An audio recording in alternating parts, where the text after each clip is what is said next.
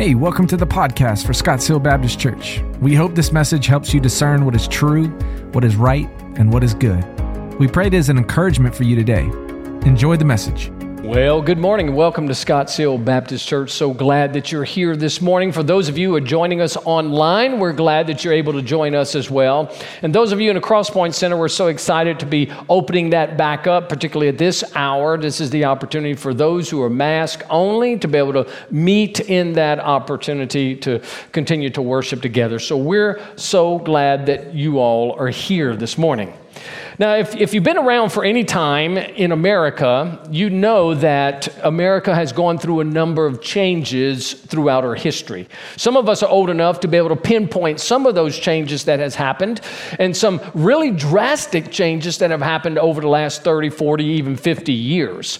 Now, if you think about the stages that America has gone through since her foundation, there have been a number of different worldviews that America has operated by.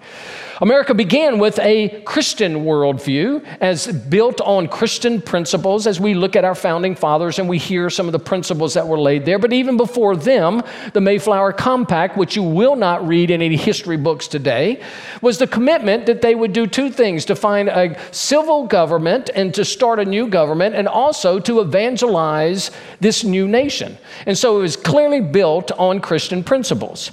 But then after World War II, it moved from a Christian worldview to what's called a Judeo-Christian worldview, where there was some principles of Old Testament and Judaism that is all rode together.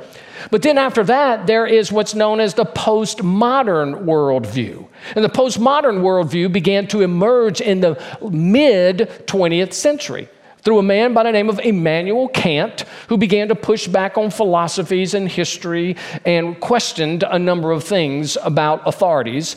And then we moved from a postmodern worldview to where we are today, which is called a post-Christian worldview. Now, a worldview is very important because a worldview always drives how we live our lives, where we spend our money, how do we think, and how do we act. Now, when the postmodern worldview began to be developed, there was a major question that was asked during this worldview.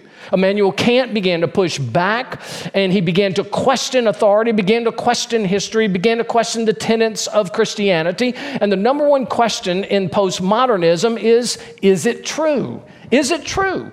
Can it be reliable? Is it something that we can rest in? And is it something that we can depend upon? And so all the tenets of Christianity were began to be questioned. Are the tenets of Christianity true? Is the historicity of Jesus true? Is the historicity of the church true? And so they began to push back so much on this issue of is it true that they moved to the point where they discovered that there is no absolute truth.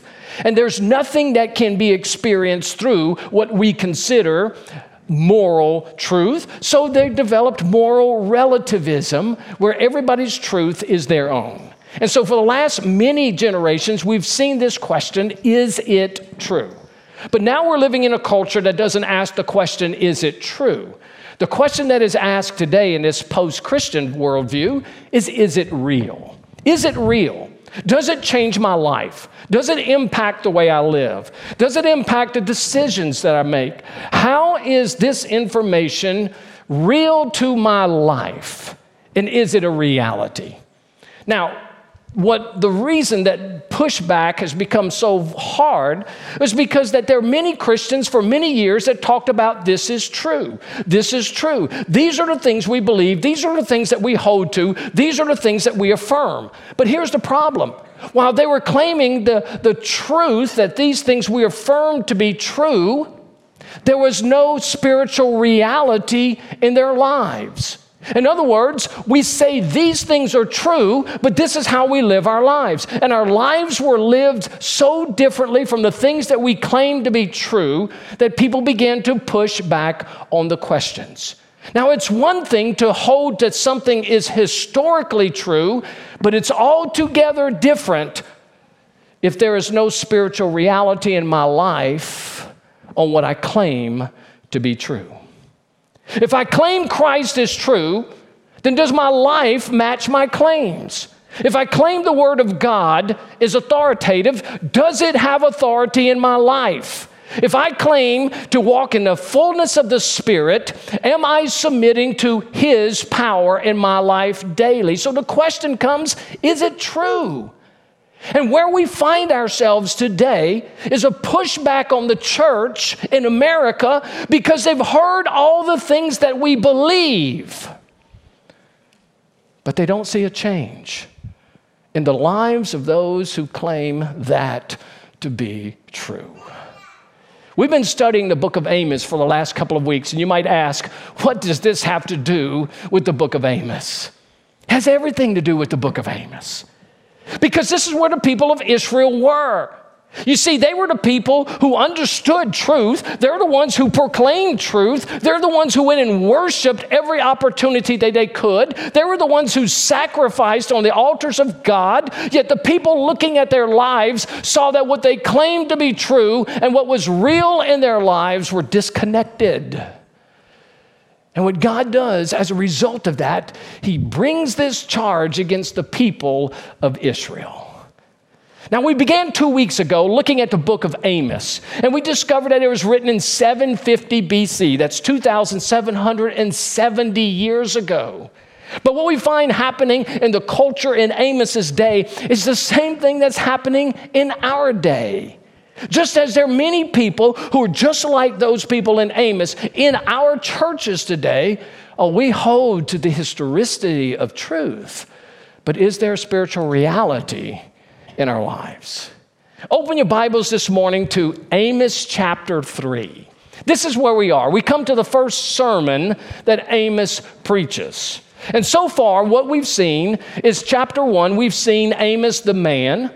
We discovered that he was not a professional prophet. He was a businessman. He was a cattleman. He was a shepherd. He was a picker of figs.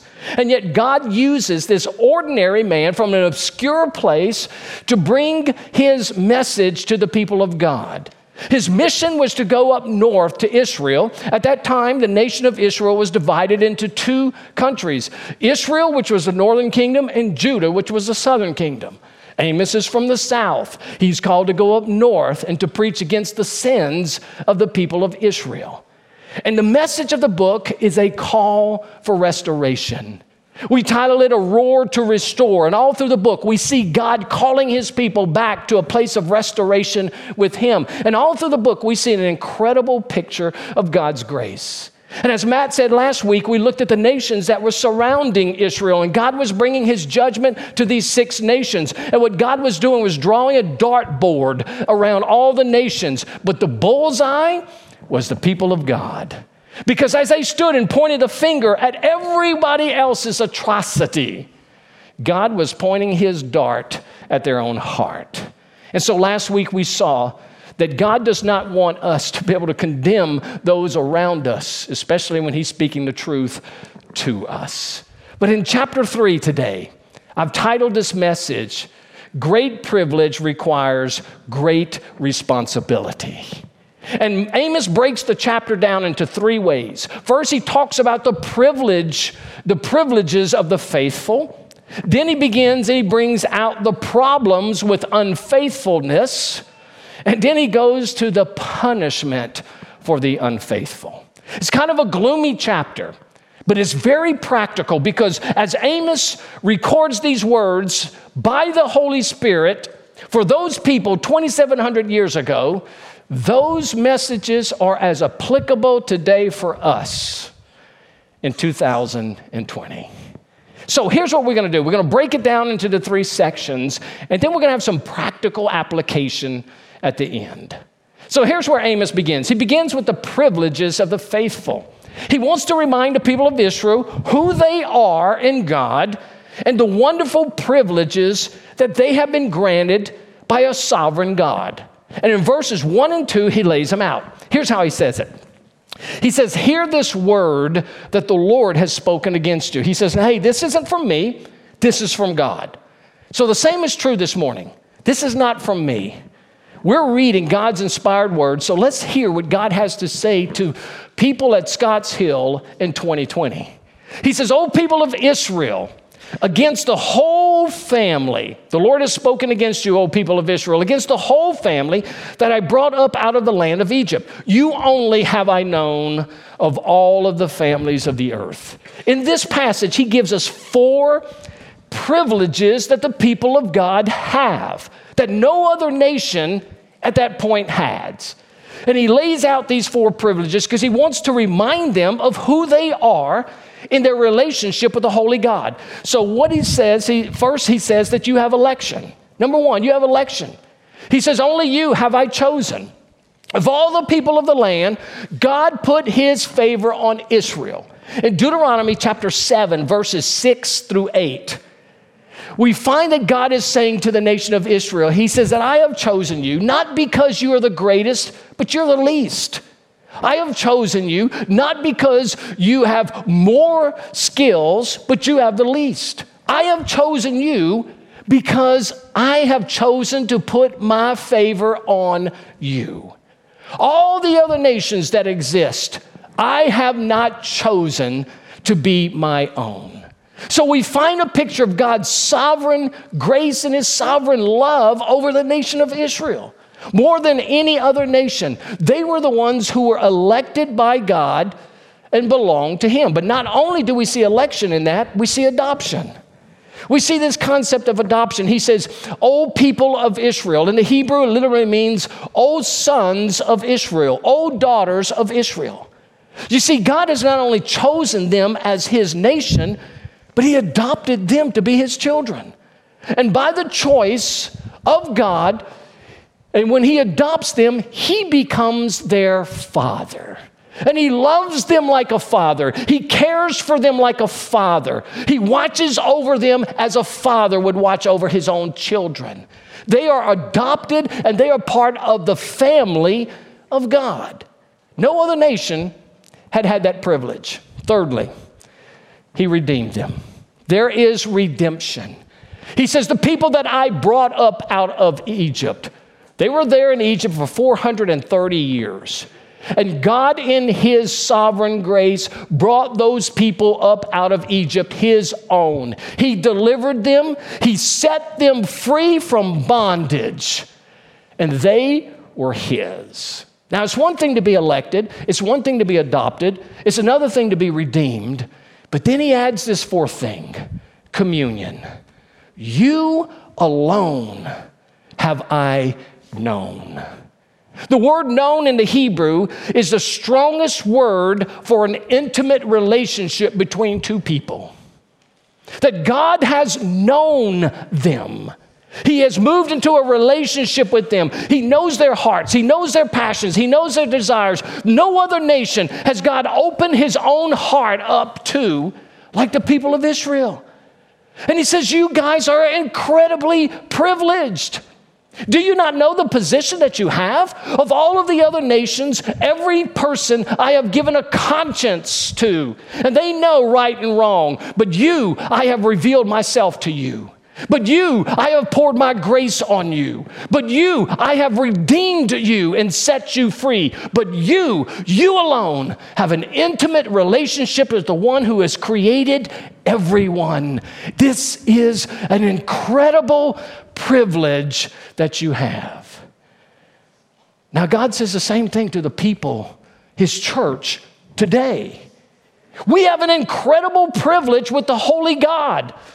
The Apostle Paul puts it this way in Ephesians chapter 1, beginning in verse 3. Listen to the very same language that he uses about those who belong to Christ. Blessed be the God and Father of our Lord Jesus Christ, who has blessed us in Christ with every spiritual blessing in the heavenly places, even as he chose us in him before the foundation of the world, that we should be holy and blameless before him.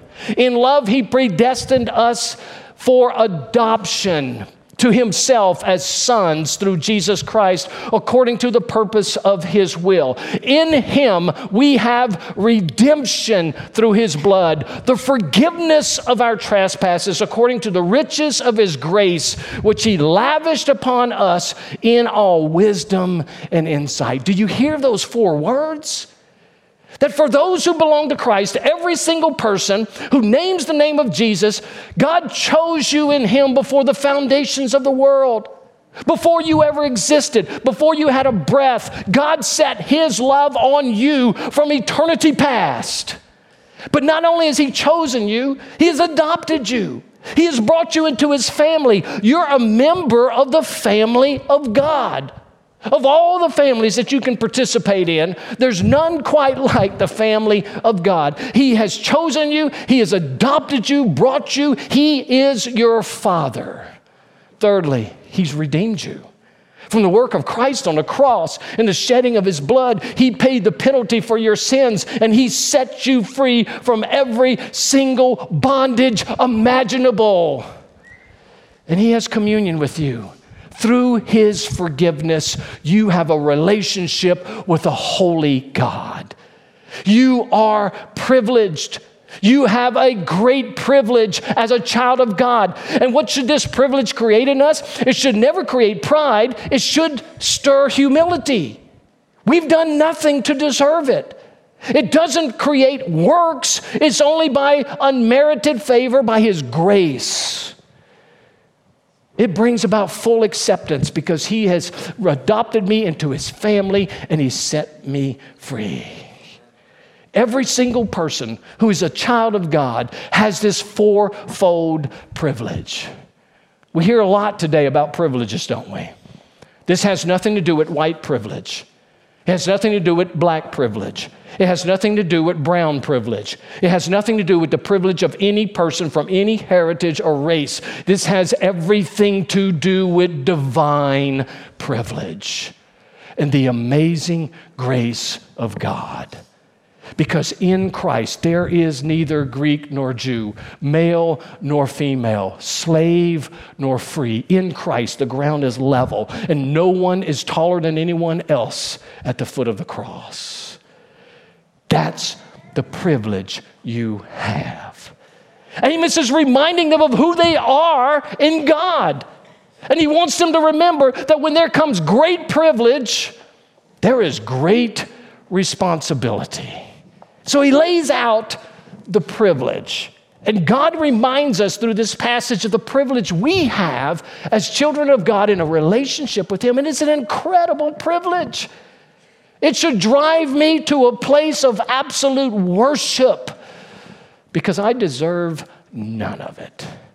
Okay, so he lays out the privilege for the faithful. But here's the second thing he talks about. The problem with unfaithfulness. Now, this is kind of a heavy topic because in verse 2, here's what he says to them. Even though you're privileged, even though you have all of these things, therefore, I will punish you for all of your iniquities. Now, he uses this word, iniquities. He only uses it here in the book of Amos. And this word iniquities is pretty powerful. Now, in our culture, a lot of us, we don't understand all the difference between certain phrases in the scripture. And we often talk about sin. Sometimes we talk about transgression. Sometimes we talk about iniquities. And sometimes we just kind of bunch them all together. But each one has a different meaning. And each one leads you through a progression of something that's not good. So let me give you the three biblical words when it talks about sin. First of all, sin just simply means missing the mark. Every one of us sins. Without fail. Romans 3:23 says, for all have sinned and fall short of the glory of God. Sin is missing the mark. It's a picture of a person aiming at a target and missing the bullseye. Every one of us will stumble in sin. Every one of us will think in terms of sin. We all have that propensity because we have a sinful nature. So sin, general sense, is missing the mark. But the second word for sin is transgression. It goes a little deeper. Transgression is crossing a known boundary. It's when I know that there's a boundary there and I choose to walk across it. It's like a fence that says no trespassing, but you climb over it. It's like a sign on a wall that says wet paint, do not touch, and you always touch it. Because it's a known boundary. Sometimes we cross boundaries and we don't even know that that boundary is there. But it is crossing a known boundary. That is transgression. Now, it's one thing to sin. It's one thing to walk across a known boundary. But iniquity is altogether different. Iniquity is a premeditated choice to continue in sin without repentance. It is a premeditated choice where I am going to walk in sin and I'm going to keep doing it and I'm not going to repent from it.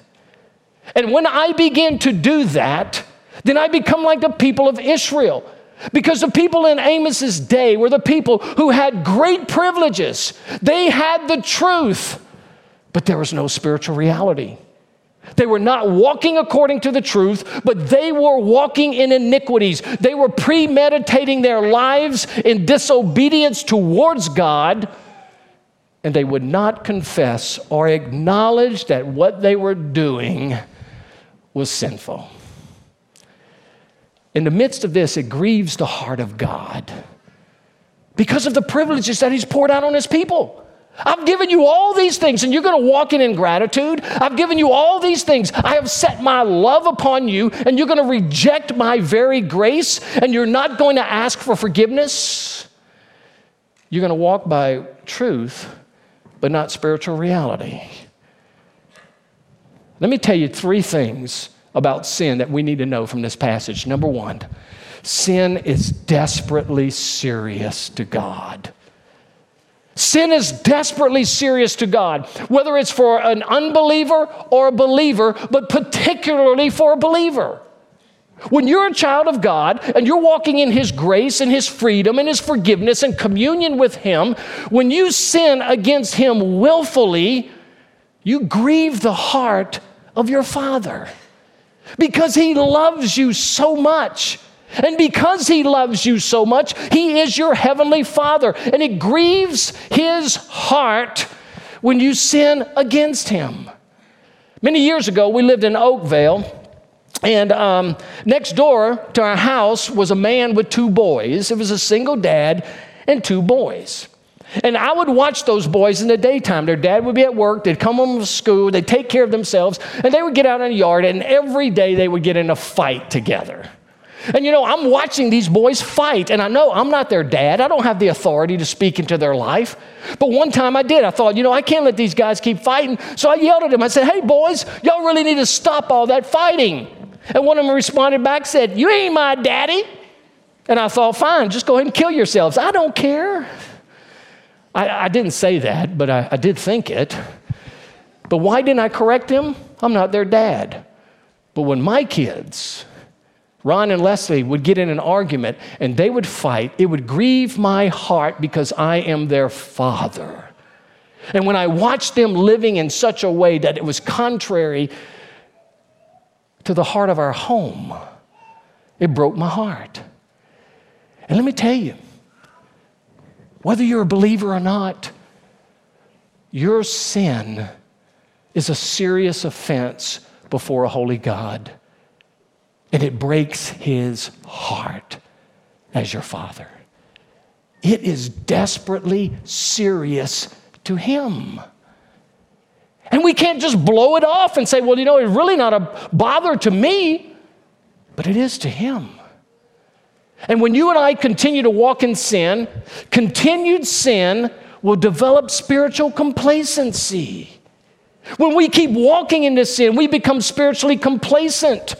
And we no longer care about pleasing the heart of the Father. We no longer care about a passion for His Word. We no longer care about a passion for truth.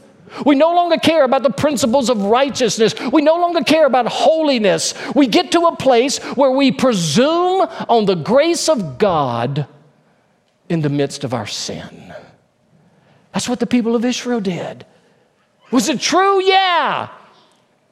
Was it real? No.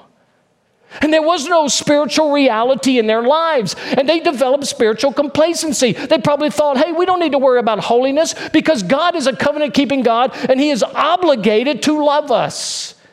We don't have to worry about righteousness because our God is going to continue to take care of us because we're the people of God, right? We don't have to worry about authentic worship because we can just do our ritual things and God should be happy that we at least are giving Him some attention. Spiritual complacency. What's it look like in our lives? Well, it's really simple to detect. Let me give you a few statements that people use, and you can always tell that they're spiritually complacent. You know what? I've prayed to receive Jesus as my Lord and Savior. My sins are forgiven. I can do what I want. Spiritual complacency. You know what? I'm just going to walk by grace because I'm covered by the grace of God, and God is obligated to forgive me because I've been washed with the blood of Jesus, right? Spiritual complacency. You know what? I don't really need to go to worship. I don't need to be with God's people. I can worship anywhere I want to be. You know what? I really don't need to have a quiet time. It's not all that important. Besides, I can just listen to K-Love or Family Radio.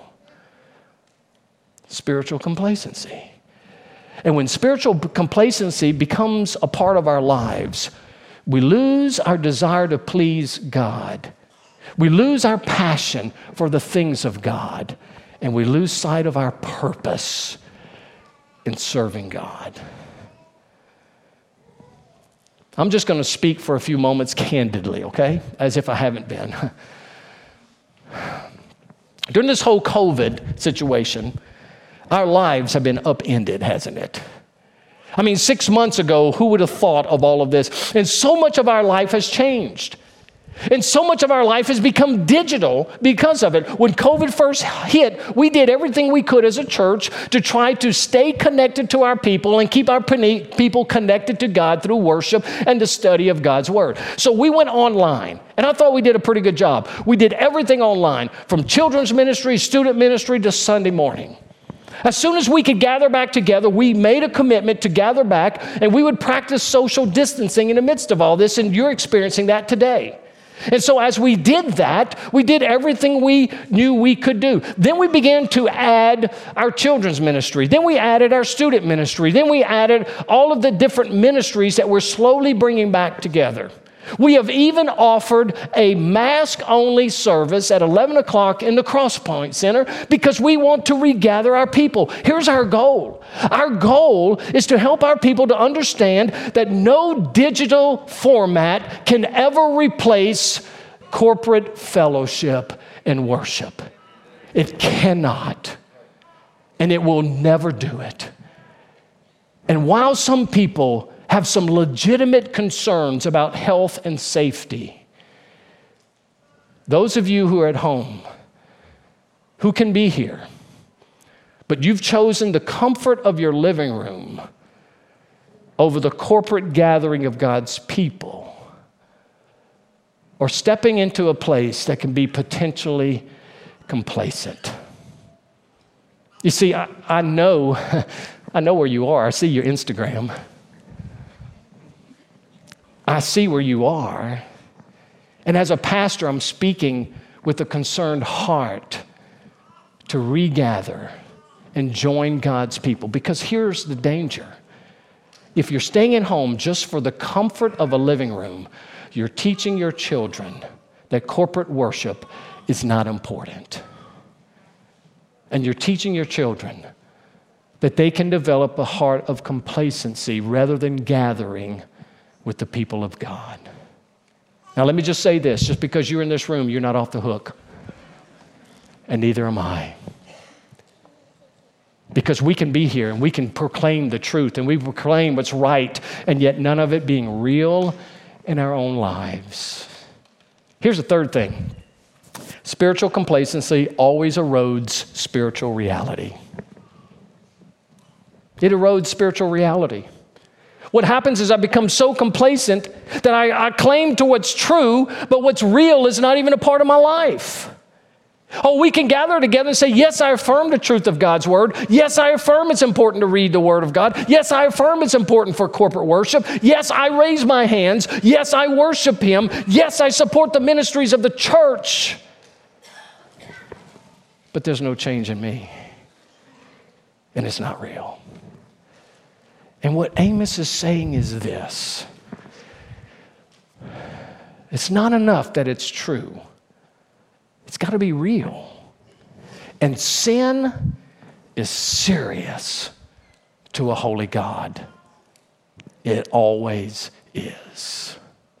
It grieves the heart of the one who made you, who called you, who adopted you, who redeemed you, who knows you.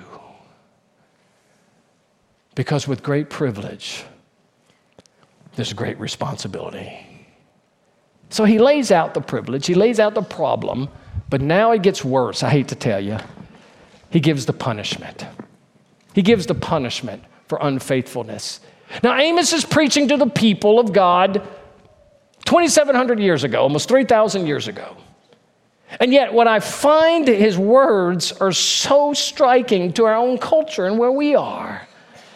And in this message, he lays out basically 4 specific things. Now, God loves his children. God will never disown his children, but he will discipline his children. Why? Because our Heavenly Father refuses to let his children act like a bunch of spoiled brats. He will not. He loves us so much that he will discipline us for holiness. And when God brings the punishment on Israel, it is for the purpose of bringing them back to his heart. And here's one thing we need to understand, that while God does not annul his covenant with his people, he does remove the blessings of the covenant when they walk in disobedience. And what God is about to do is tell them the blessings that are going to be removed. And when the judgment of God comes, there's certain things that we need to understand that are always true. I'm going to give you the 4 things, and we're going to read through the rest of this chapter very quickly. Then I'm going to make some practical application at the end of it. Number 1, the judgment of God is certain. God's judgment is certain. Amos tells them that it is in verses 3 through 8. Notice how he puts it. He uses 7 questions to affirm the certainty of God's judgment. He says, do 2 walk together unless they have agreed to meet? No. Does a lion roar in the forest when he has no prey? No. Does a young lion cry out from his den if he has taken nothing? No. Does a bird fall in a snare on the earth when there is no trap for it? No. Does a snare spring up from the ground when it has taken nothing? Of course not. Is a trumpet blown in a city and the people are not afraid? Of course they are. Does disaster come to a city unless the Lord has done it? Of course it's true. And then he goes on and he says, for the Lord God does nothing without revealing his secret to his servants, the prophets. We've already saw that God always warns before he judges. The lion has roared. Who will not fear? The Lord God has spoken. Who can but prophesy? He's saying, listen, judgment is certain. It is coming. And just as these things are true, so the judgment of God is true. And it will be true on the people of God. Now he says the lion has roared, but he hasn't growled. There's a difference. When the lion roars, it is acknowledgement of his presence. When the lion growls, he has his prey. And God is roaring, but he's giving you grace to come back to him. I want to tell you, for our own lives, as children of God, God is watching over our lives. His desires that we walk in holiness and purity. His desires that we'll be perfect, even though we can never be perfect. But it is to pursue that. And many times the Lord gives us warnings. And yet in the midst of that is his grace upon grace upon grace upon grace to repent and to come back to him. But here's the second thing. The judgment of God cleanses. God's judgment always brings cleansing in one of 2 ways. Here's how he puts it, verses 9 and 10. Proclaim the strongholds in Ashdod, and to the strongholds in the land of Egypt, and say, assemble yourselves on the mountains of Samaria, and see that the great tumults within her, and the oppressed in her midst. They do not know how to do right, declares the Lord, those who store up violence and robbery in their strongholds. Now, when we read this, we're thinking, what is he talking about? Let me give you the historical setting for this. Here's what it means. The people of Samaria were very proud people. Their city was built on a mountain, and it overlooked a valley. And they thought they were secure. They thought they were safe. They thought they were strong. But around Samaria were other mountains. And on these mountains were the strongholds of Ashdod and Egypt. And on these taller mountains, they are looking down in Samaria. And they're looking at the people of God speak truth, but no reality. They were seeing the offenses of God's people. They were seeing the injustices of God's people. They were seeing the oppression from God's people. They were seeing the sexual immorality of God's people. They were seeing the self-righteousness of God's people. And what is God doing? He's using pagan nations to declare the sinfulness of the people of God. And God uses this to bring cleansing in their lives. Listen carefully. Let me relate this to our day.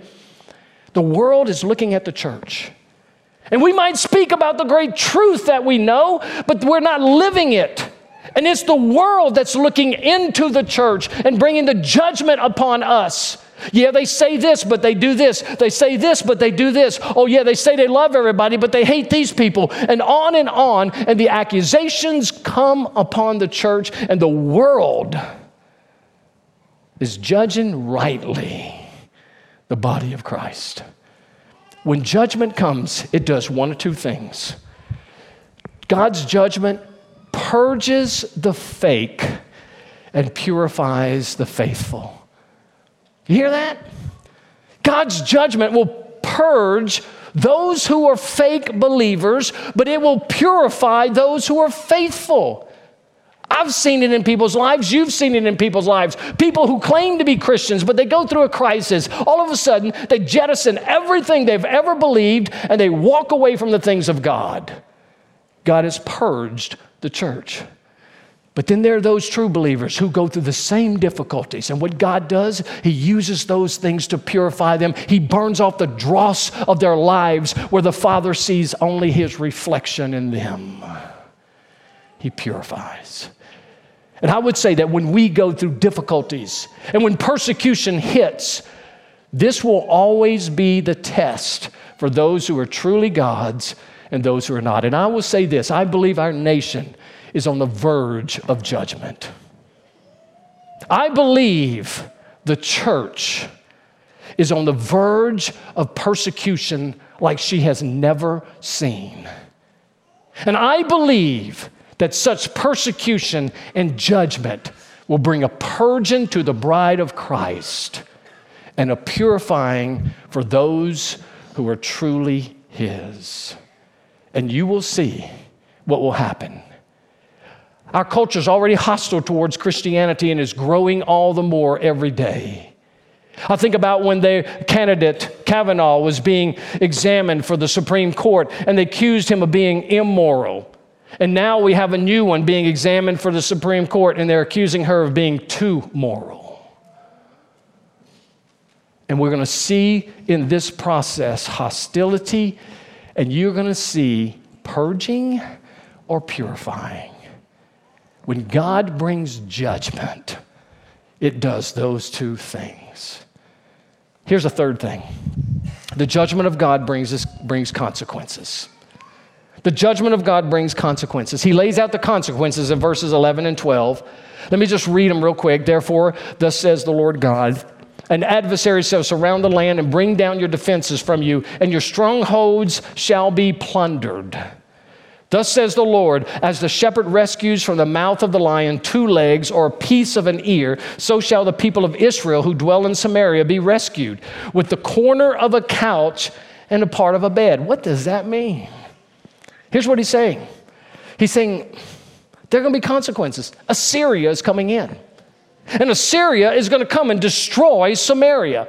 And here's what Syria is going to do. And we know this happened through history. Assyria came in, destroyed Samaria, took off all the rich people, the elite people, the wealthy people, took them to Assyria.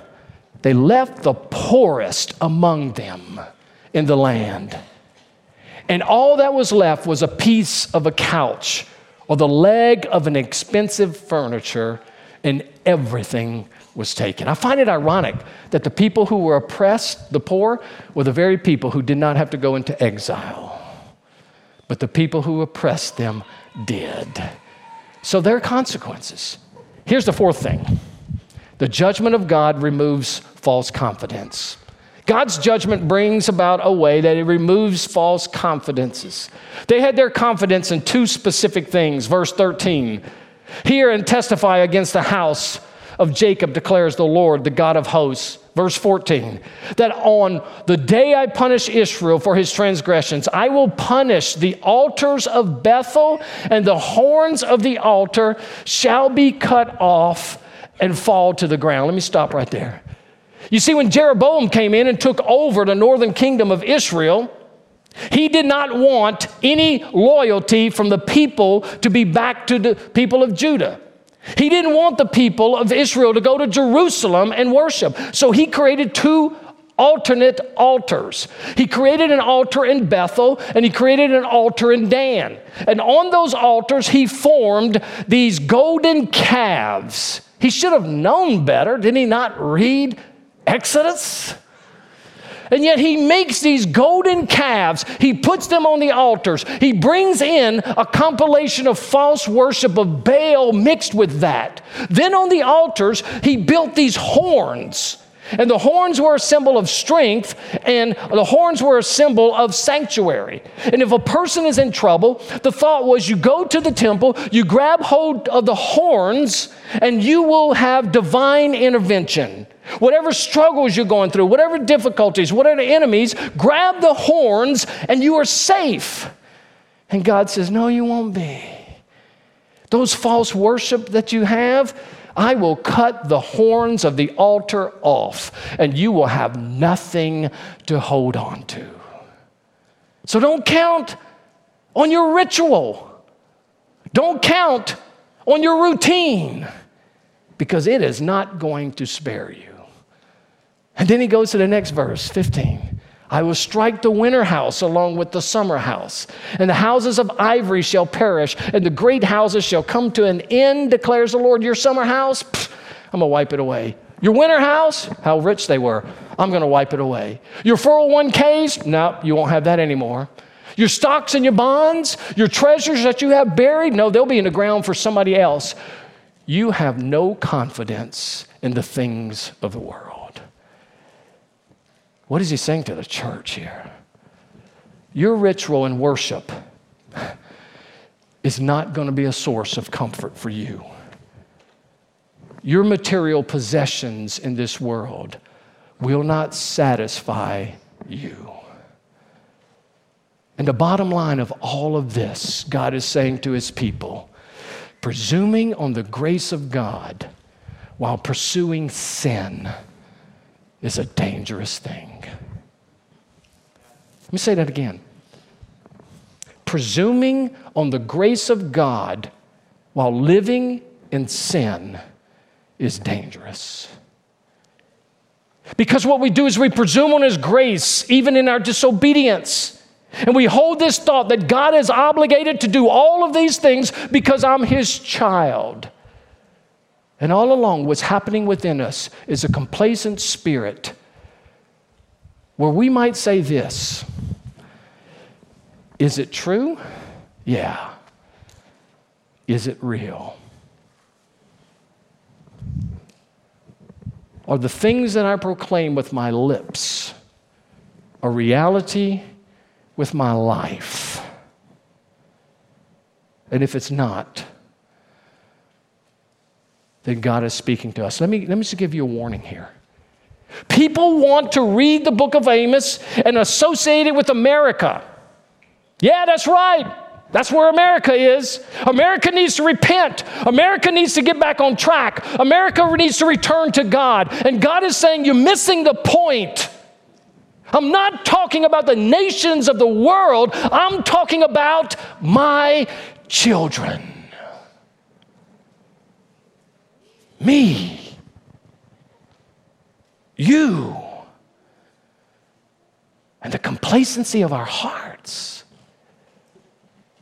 And what we want to do is we want God to get them when God is asking us the question, is it real in me? So what do we do? I'm going to give you three things that are not in your notes very briefly. Three things that I want to challenge you with to destroy complacency in our hearts.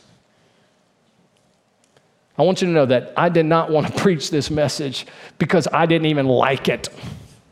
I still don't like it because God has challenged my own heart in it.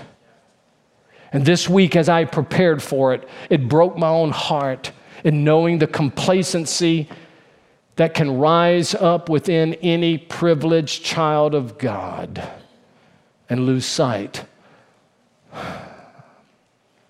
of His great love for us. Let me give you 3 things. Number 1, renew your pleasure for the Father. What does that mean? When's the last time you thought, today I'm going to please you, Father? Every thought, I want to please your heart. Every action, I want to please your heart. Every investment, everything that I watch, everything that I hear, my heart is to please the one who chose me, who adopted me, who redeemed me, who is intimate with me. Seek to please the heart of the Father.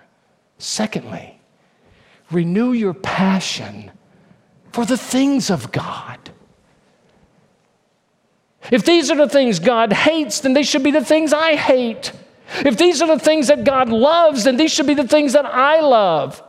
And pursue the passion for the things of God, for His Word, for worship, for discipleship, for evangelism, for telling others, whatever it is, let the passions for the things of God drive your life. Thirdly, understand your purpose in this life. Your purpose is not to acquire a great kingdom here. Your purpose is to glorify Him for everything He has done. And if we want our nation right, it begins with doing what God's calling us to do. And that is to destroy a spirit of complacency. Because the world doesn't want to just know if it's true. They want to know in you, is it real? Is it real? If you're here this morning as a believer, God's spoken to your heart. I don't need to say another word to you. It's 12:08. Wow. You know what you need to do. If you're not a believer, my friend, listen carefully. If God's judgment rests upon His own people for sin, how much more will His judgment rest on those who are not His own? Yet today, in His grace and His mercy, He has given you the way of forgiveness, the way of adoption, the way of redemption. It's through His Son. Because there will be a day when you will stand before Him, like I will, and there will be an account for every deed. And the only distinction between those who will live with God forever and those who will be separated from God forever will be what you did with Jesus Christ. Bottom line. Let's pray. Father, we thank you for our time together. Thank you for this word. And Father, you know how I struggled with it all week and how you've broken my own heart over this during the course of the week. And Father, how you've challenged the coldness of my own heart. And Father, in repentance, desiring to please you with everything. So Father, as we submit to you today, may we be reminded, may this message echo in our ears as the privileged of God who have great responsibilities. And I pray in Jesus' name, amen. Thank you for joining us on the Scotts Hill Podcast. Thank you to those who continue to give generously to this ministry. If you want more information about Scotts Hill, how to get connected in your community, or want to know more about Jesus, Visit www.scottshill.org/podcast for more information. If you enjoyed the podcast, you can subscribe to get notifications of future episodes. You can also share it with your friends via text message or take a screenshot and post it on your social media stories. Make sure to tag us at Scotts Hill. Thanks so much for listening. Until next time.